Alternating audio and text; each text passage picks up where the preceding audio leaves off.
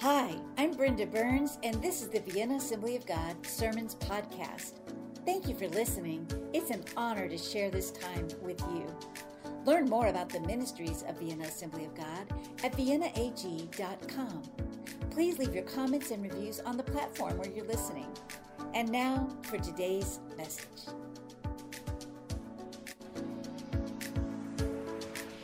Today's title is Jesus Deploys. And for the weeks leading up to Easter, we are going to practice abiding in Jesus by spending time with him in the Gospels, retelling, reliving some of the stories that just never get old. Jesus came and taught us about the kingdom of God, and today we're going to be really honing in on that a little bit more.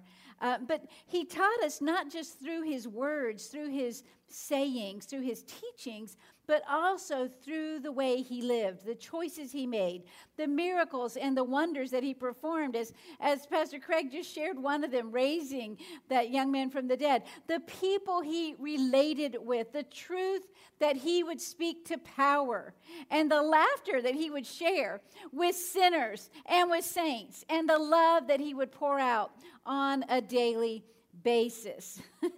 During this season of Lent, I want to keep encouraging us that we grow in our love relationship with Jesus, that we get to know him better, that we stretch our capacity to enjoy him.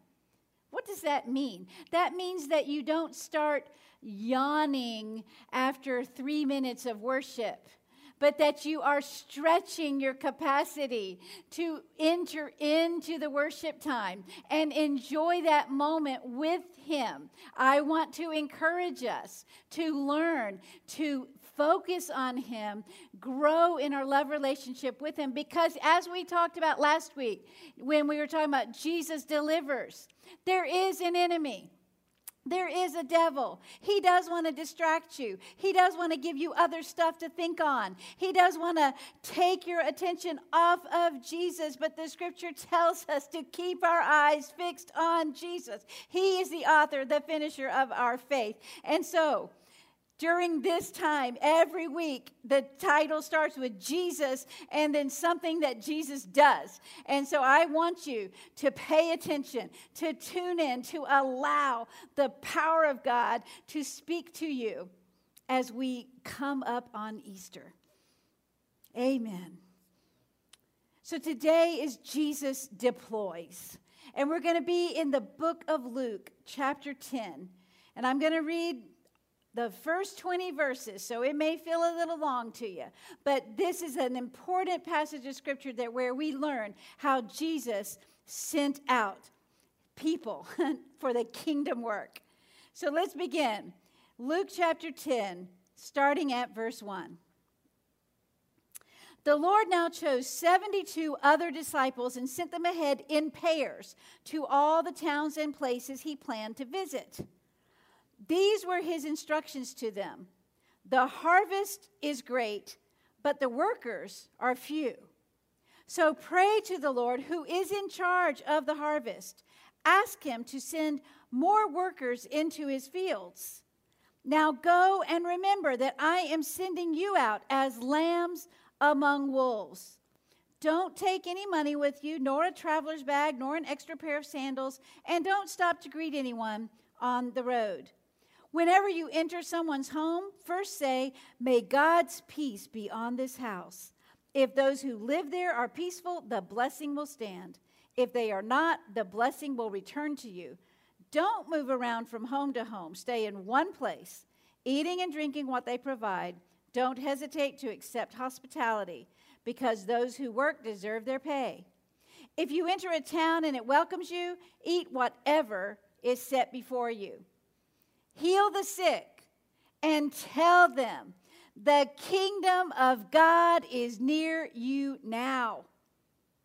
But if a town refuses to welcome you, go out into its streets and say, "We wipe the dust of your town from our feet to show that we have abandoned you to your fate.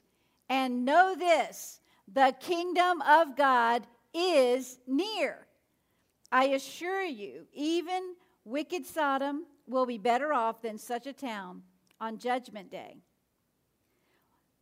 What sorrow awaits you, Chorazin and Bethsaida? For if the miracles I did in you had been done in wicked Tyre and Sidon, their people would have repented of their sins long ago, clothing themselves in burlap and throwing ashes on their heads to show their remorse. Yes, Tyre and Sidon will be better off on Judgment Day than you. And you people of Capernaum, will you be honored in heaven? No, you will go down to the place of the dead.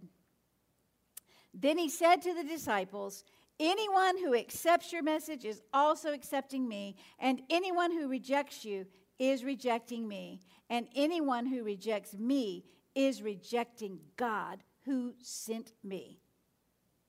When the 72 disciples returned, they joyfully reported to him, Lord, even the demons obey us when we use your name.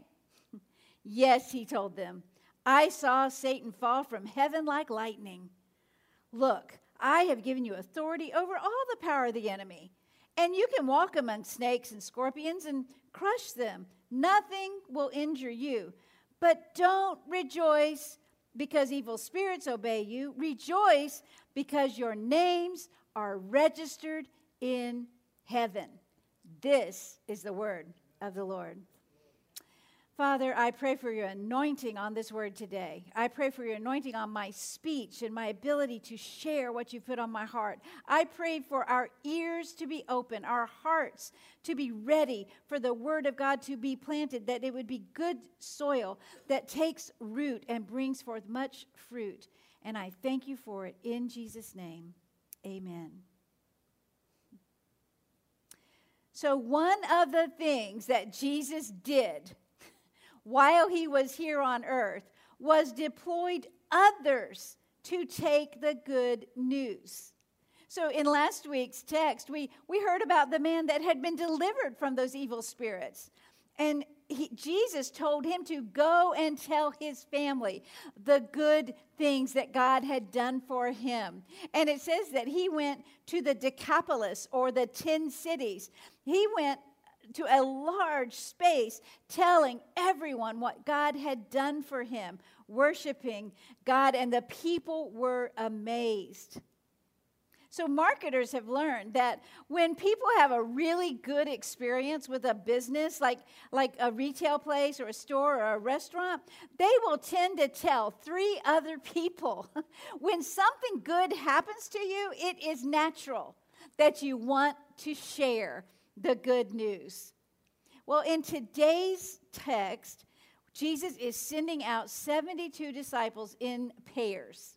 So there's some differences in some of the manuscripts that this comes from. And sometimes it says 72, sometimes it says 70. We're not going to go into that, but you would be amazed at all the interesting thing that commentators have to say just about the number of disciples. But here's the deal. They went out in pairs. And let's make a few observations about this deployment. For one thing, Jesus must have had a very busy schedule. Because even when you take that and divide it by 2 and they're in pairs, that's 36 people dispersed out, deployed out to the cities that Jesus was going to be coming to. So he had quite an itinerary ahead of him. Jesus tasked these workers to something before he even sent them out, and that was to pray for more workers. In verse 2, he said, pray to the Lord of the harvest to send more workers into his harvest. I invite you to join me in this prayer. On our mission trip to Cairo in 2019, the leaders there encouraged us to join them. We set an alarm on our phone to go off each day at 10:02 from this passage, Luke chapter 10, verse 2. And it reminds me to pray every day this prayer for the Lord to send workers into his harvest. I often include an extra request that God would make me a good laborer in his harvest. We have much work to do right here in this harvest field called Vienna Assembly of God. I invite you to please join me in this prayer that God will help each of you, to be good workers in his harvest, and that he will continue to send more workers. And then pray for our missions family. Pray for your own harvest field, those areas of influence in your life, your family, your workplace, your school, your community. Pray to the Lord of the harvest to send workers into each of these fields. Jesus deploys. Jesus doesn't just sit back. He has sent us out. He engages with us and deploys us, and he's asked us to pray to the Lord of the harvest to continue to deploy, to continue to send workers. Now, for this particular deployment, they were not taking any extra baggage. Their needs would be taken care of by the people hosting them in each place. And they had a specific task to perform and a specific message to proclaim. They were to heal the sick. Thank you, Lord. Just as Pastor Craig said, God is a healing God. When he sees sickness, he wants to see it healed. And that's one of the main things that they were sent to do, heal the sick. And then they were to proclaim, the kingdom of God is near you now.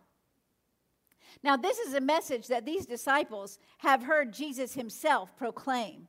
We read in Mark 1, verses 14 and 15, it says this: later on, after John was arrested, that's John the Baptist, Jesus went into Galilee where he preached God's good news. The time promised by God has come at last, he announced. The kingdom of God is near. Repent of your sins and believe the good news. So we're going to break that down here in just a minute. But he also said to these workers that he was sending out, it wasn't necessarily going to be easy. They might face rejection. But if they did, Jesus told them just to shake the dust off of their feet. He didn't make them responsible for the place's response. What was their responsibility? To just go and do what Jesus told them to do. You're not responsible for how people respond to the good news, but we are responsible to proclaim the good news. So, this shaking the dust off their feet, that was a public declaration in the streets of that particular town whenever that would happen.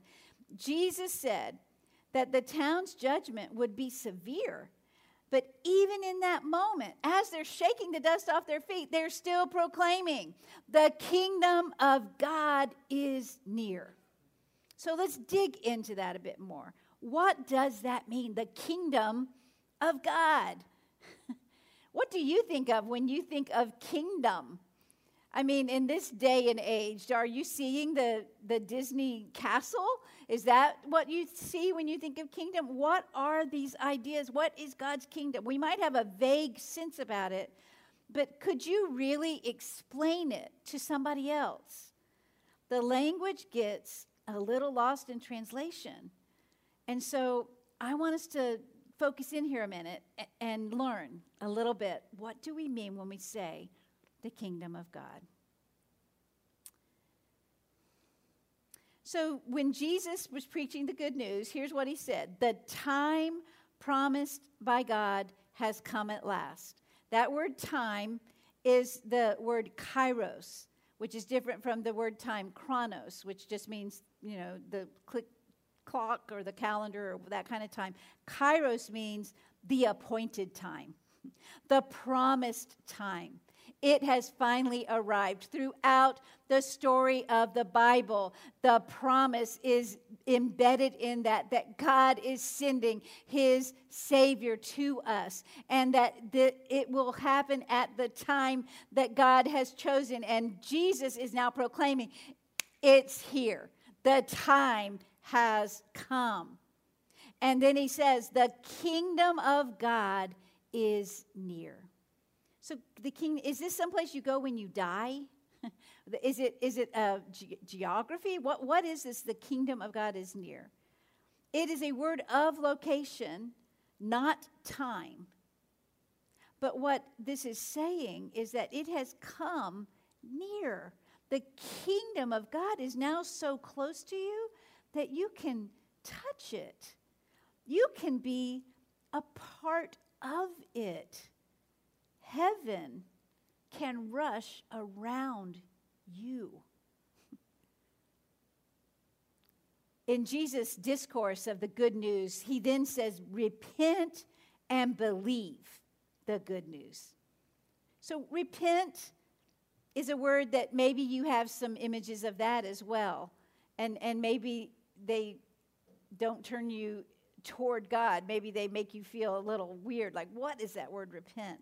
It literally means change your mind. Change the way you see the world.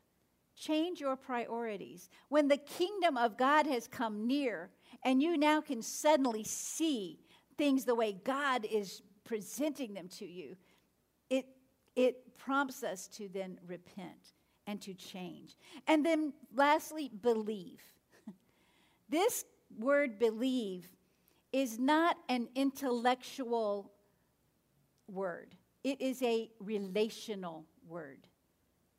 You are to believe in the one whom God has sent, Christ Jesus. As Jesus told these that he deployed in Luke, he said, if they believe you, they are believing me. If they receive you, they are receiving me. And if they receive me, they're receiving the Father. If they reject you, it works that way too. But this belief is fully putting your trust in. Not just saying, yes, I believe that God could do something for me if he wanted to. It is trusting that, in fact, he has done it. He has done it. So let's look at a little bit more about the definition of the kingdom of God. Here's one that's great. I got this from James Chung. He says, the kingdom of God is where what God wants to happen actually happens. Where what God wants to happen actually happens. How did Jesus teach us to pray? Thy kingdom come, thy will be done on earth as it is in heaven. Where what God wants to happen actually happens. Here's some more info on the kingdom of God. This is from scholar Scott McKnight, and I think this is just 5 things to understand that must be a part of our understanding if we're going to really grasp what is the kingdom of God. First thing, there is a king. You cannot have a kingdom without a king. In the Bible, it is always proclaimed God is king and then Jesus as king. There is no scenario. There is no time where there's the kingdom of God, where there's not King Jesus. Jesus is Lord. Jesus is the King, and that is just part and parcel of understanding the kingdom of God. You have to have a king.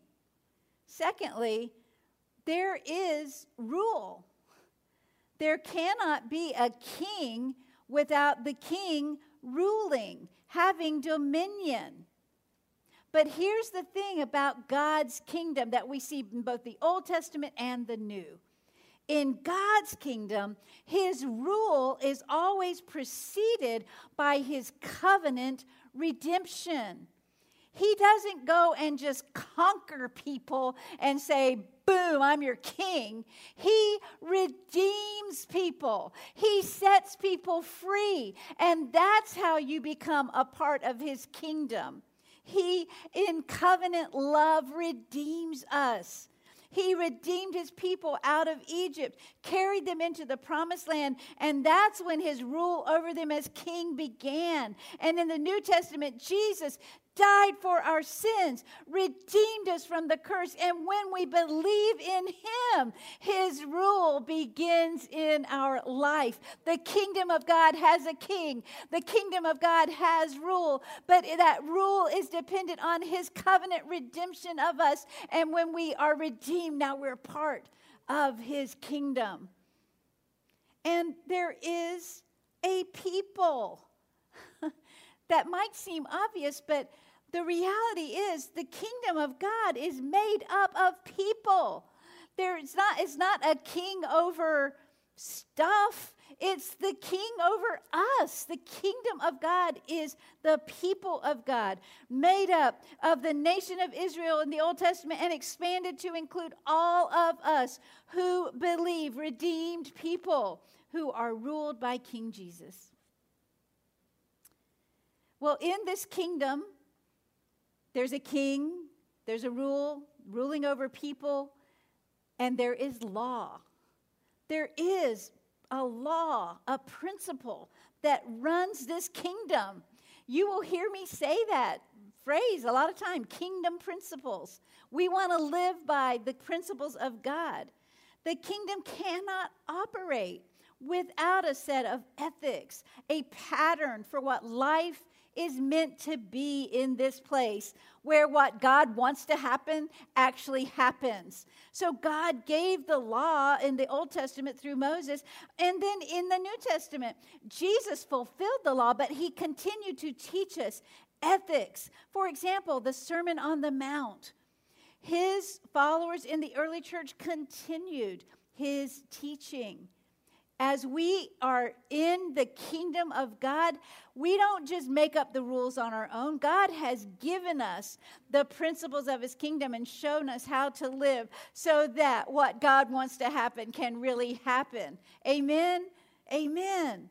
The people of God form themselves. That's spiritual formation, allowing practices within our lives that will change us. We are a transforming community. We continue to grow. We are called to flourish right here, right now. And that happens as we abide in Jesus, are transformed according to the laws of God as a sign that we are being ruled by King Jesus. And the last thing that may seem a little interesting to think about, but a kingdom includes land. The story of God's people of Israel cannot be separated from the promise of the land where he was taking them. The kingdom was always connected to the land where the temple would be. So what happened to that land promise when Jesus arrived? Now, Jesus is on the scene. The people have been living an exiled existence, even though they were now back in Israel, back in Jerusalem. They weren't still in Babylon. They weren't still in Assyria, but they were still living an exiled existence. They were still under Roman rule. What happened? Jesus said, the kingdom is near, so close you can touch it. The temple is now in Jesus. Jesus said, one greater than the temple is among you. And then after Jesus' death, burial, and resurrection, we learn that we, the redeemed people, have become the temple of God, the temple of the Holy Spirit. This flesh and blood made from the clay of the ground. We are the land of the kingdom of God. We are now a mobile, deployed kingdom in this earth. Wherever we are, the kingdom is there. We are deployed, my friends, and God is at work in us to bring the good news of the kingdom. The kingdom is near. Jesus sends us out. Even in the middle of a global pandemic where we have been isolated and hunkered down, God has used this season to also help us to reach out, to expand our influence. And that just kind of is mind-blowing when you think about the reality of how God's kingdom works. But to build connections and to do the work of the kingdom. And as we move forward in this year, in 2021, I believe a redeployment is in our future. A fresh season is coming, and I want us to be ready for it. God's word to you in 2021 is that you are to be a flourishing people. You are to be a flourishing people. And I will keep repeating it and keep repeating it because I know it's the word of God to you. This church is to be a flourishing church. This is not about me, your pastor. This is about you, the people of God. This church is to be a flourishing church, and we will be deployed sharing the good news of Jesus. When the disciples finished their tour, they came back to Jesus rejoicing.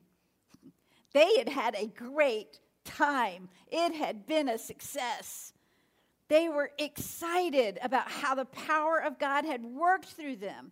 And Jesus himself affirmed it. He said, yeah, I saw Satan falling from heaven. He saw the devil losing battles and the kingdom of God expanding to where they had been. He assured them. He had given them the authority over the power of the devil. We are deployed with what we need to do what God is calling us to do. Do you hear me? God does not send us out without giving that authority to us. We are empowered. The kingdom of God is where what God wants actually happens. He gives us the authority to help make that happen. And that's something to rejoice about, right? It's a wonderful reality that we are not just sitting here powerless to do anything. It can feel that way. It can feel that way. What can I do to bring change in my world? What can I do that even matters? There isn't anything that we can do in our own strength. There isn't any human answers to the needs of this world, but the kingdom of God is near. And that is the answer that people need in their lives today. And we are empowered to proclaim that. But the last thing Jesus said in today's text is this. He said, but don't rejoice because evil spirits obey you. Rejoice because your names are registered in heaven.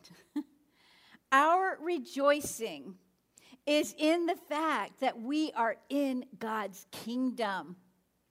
We rejoice because we have received the good news.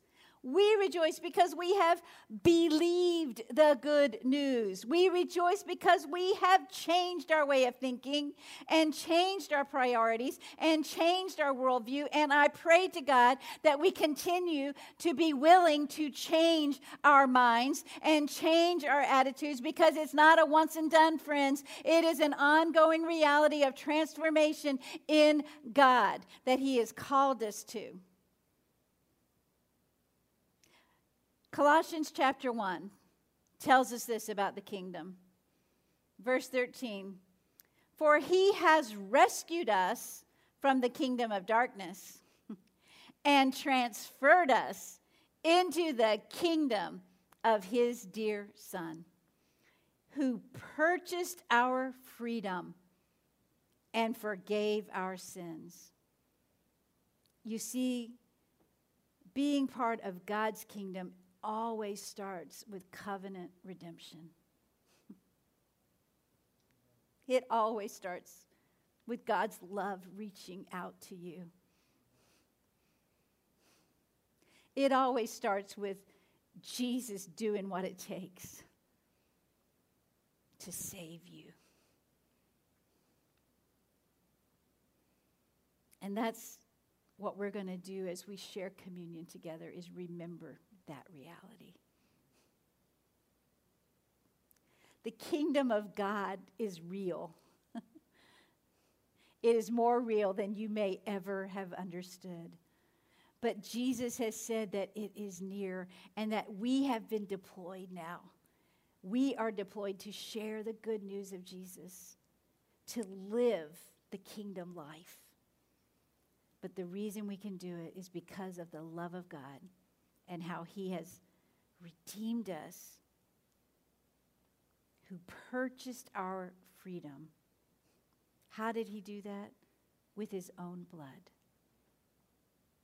on the cross. And he's forgiven our sins, made us clean and ready to be deployed in his kingdom.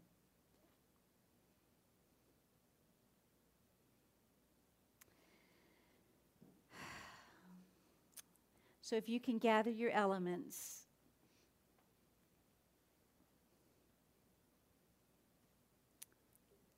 Mine are here in my pocket, friends. We have a different little thing here.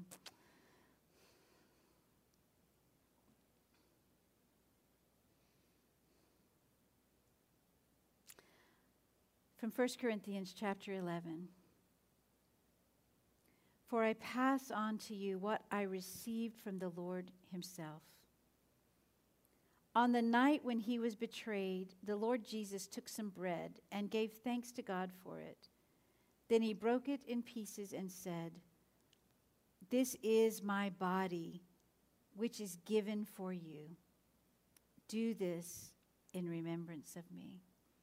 We're going to take the bread in just a moment. But I want to say, if there's anyone there that you're saying, I want to be in the kingdom of God. I want to reach out and touch it. How do I get redeemed? It's very simple. Just exactly what Jesus told him to preach. Believe. Believe on him. Receive his free gift of salvation. And I invite you right now to do that. I invite you because Jesus, if you're hearing this, it's a sign that he's reaching to you. It's a sign that if you have not received that forgiveness, the joy of a clean heart, he wants to offer that to you today. We aren't able to do that for ourselves. We cannot get over our own sin by ourselves. God sent his son to do that for us. Let me pray real quick with you, and then we're going to receive the bread together. Dear Father, for anyone that's listening right now that is ready to experience your redeeming power, I just pray that they would say right now, yes. Yes, Jesus. I believe. I receive. I repent. I'll change my way of thinking about this stuff. I accept Jesus as my Lord and Savior. Jesus, we're going to remember you right now, what you did for us, the covenant redemption that you provided for us so that we can be in your kingdom. Thank you for your broken body.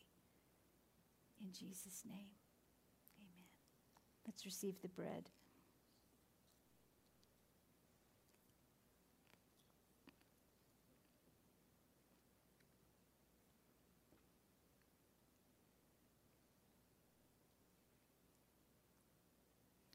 Verse 25 continues, "In the same way, he took the cup of wine after supper, saying, 'This cup is the new covenant between God and his people, an agreement confirmed with my blood. Do this in remembrance of me as often as you drink it. For every time you eat this bread and drink this cup, you are announcing the Lord's death until he comes again.'" You remember in today's text, Jesus talked about a judgment day. He talked about a future thing that was coming. And what's one of the amazing realities of this freedom in Christ, to know that we are free from that judgment, free from that sin. But we also get to look forward to this reality. Every time we eat this bread and drink this cup, we are announcing the Lord's death until what? Until he comes again. It is a promise embedded in everything in the scripture about the kingdom of God, that Jesus is coming again for us. And so I want to encourage you today as we receive this cup, this covenant blood that has sealed our redemption. And I know that's a lot of theological words and everything, but this is the symbol that reminds us. Jesus said, do this to remember. This helps remind us on a regular basis. We need a Savior, and his blood cleanses us from unrighteousness, and we receive that gift from him. I'm going to pray over the cup, and then we'll receive it. Jesus, thank you. We remember you today. We remember that you suffered, bled, and died for us. And we remember that you rose and that you promise you are coming again. Our hearts look forward to that day, O Lord. In Jesus' name, amen. Let's receive the cup.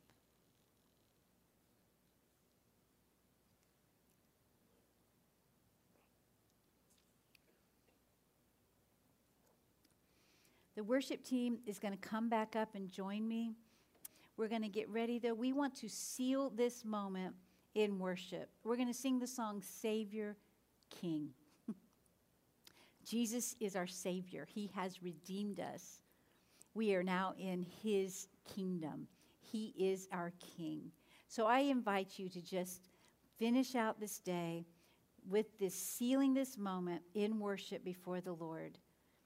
And I love you so much. I'll see you again this week.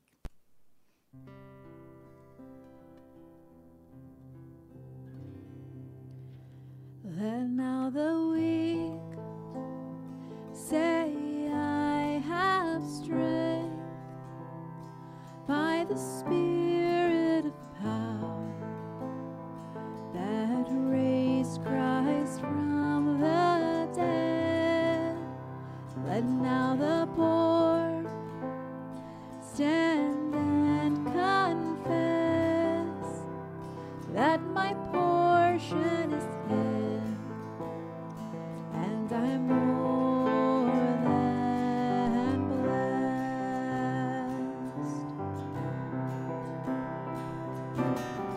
Let now our hearts burn with the flame of fire consuming all for your Son's holy name.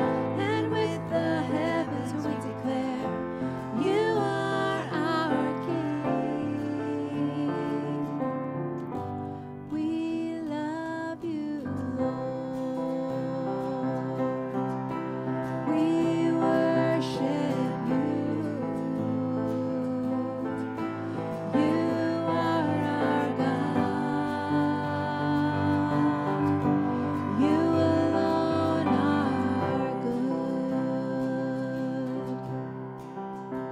Let now your church shine as the bride that you saw in your heart as you offered up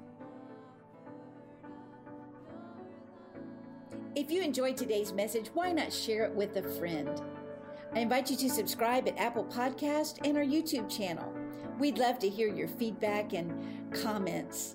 So glad that you were with us today. Look forward to seeing you next week.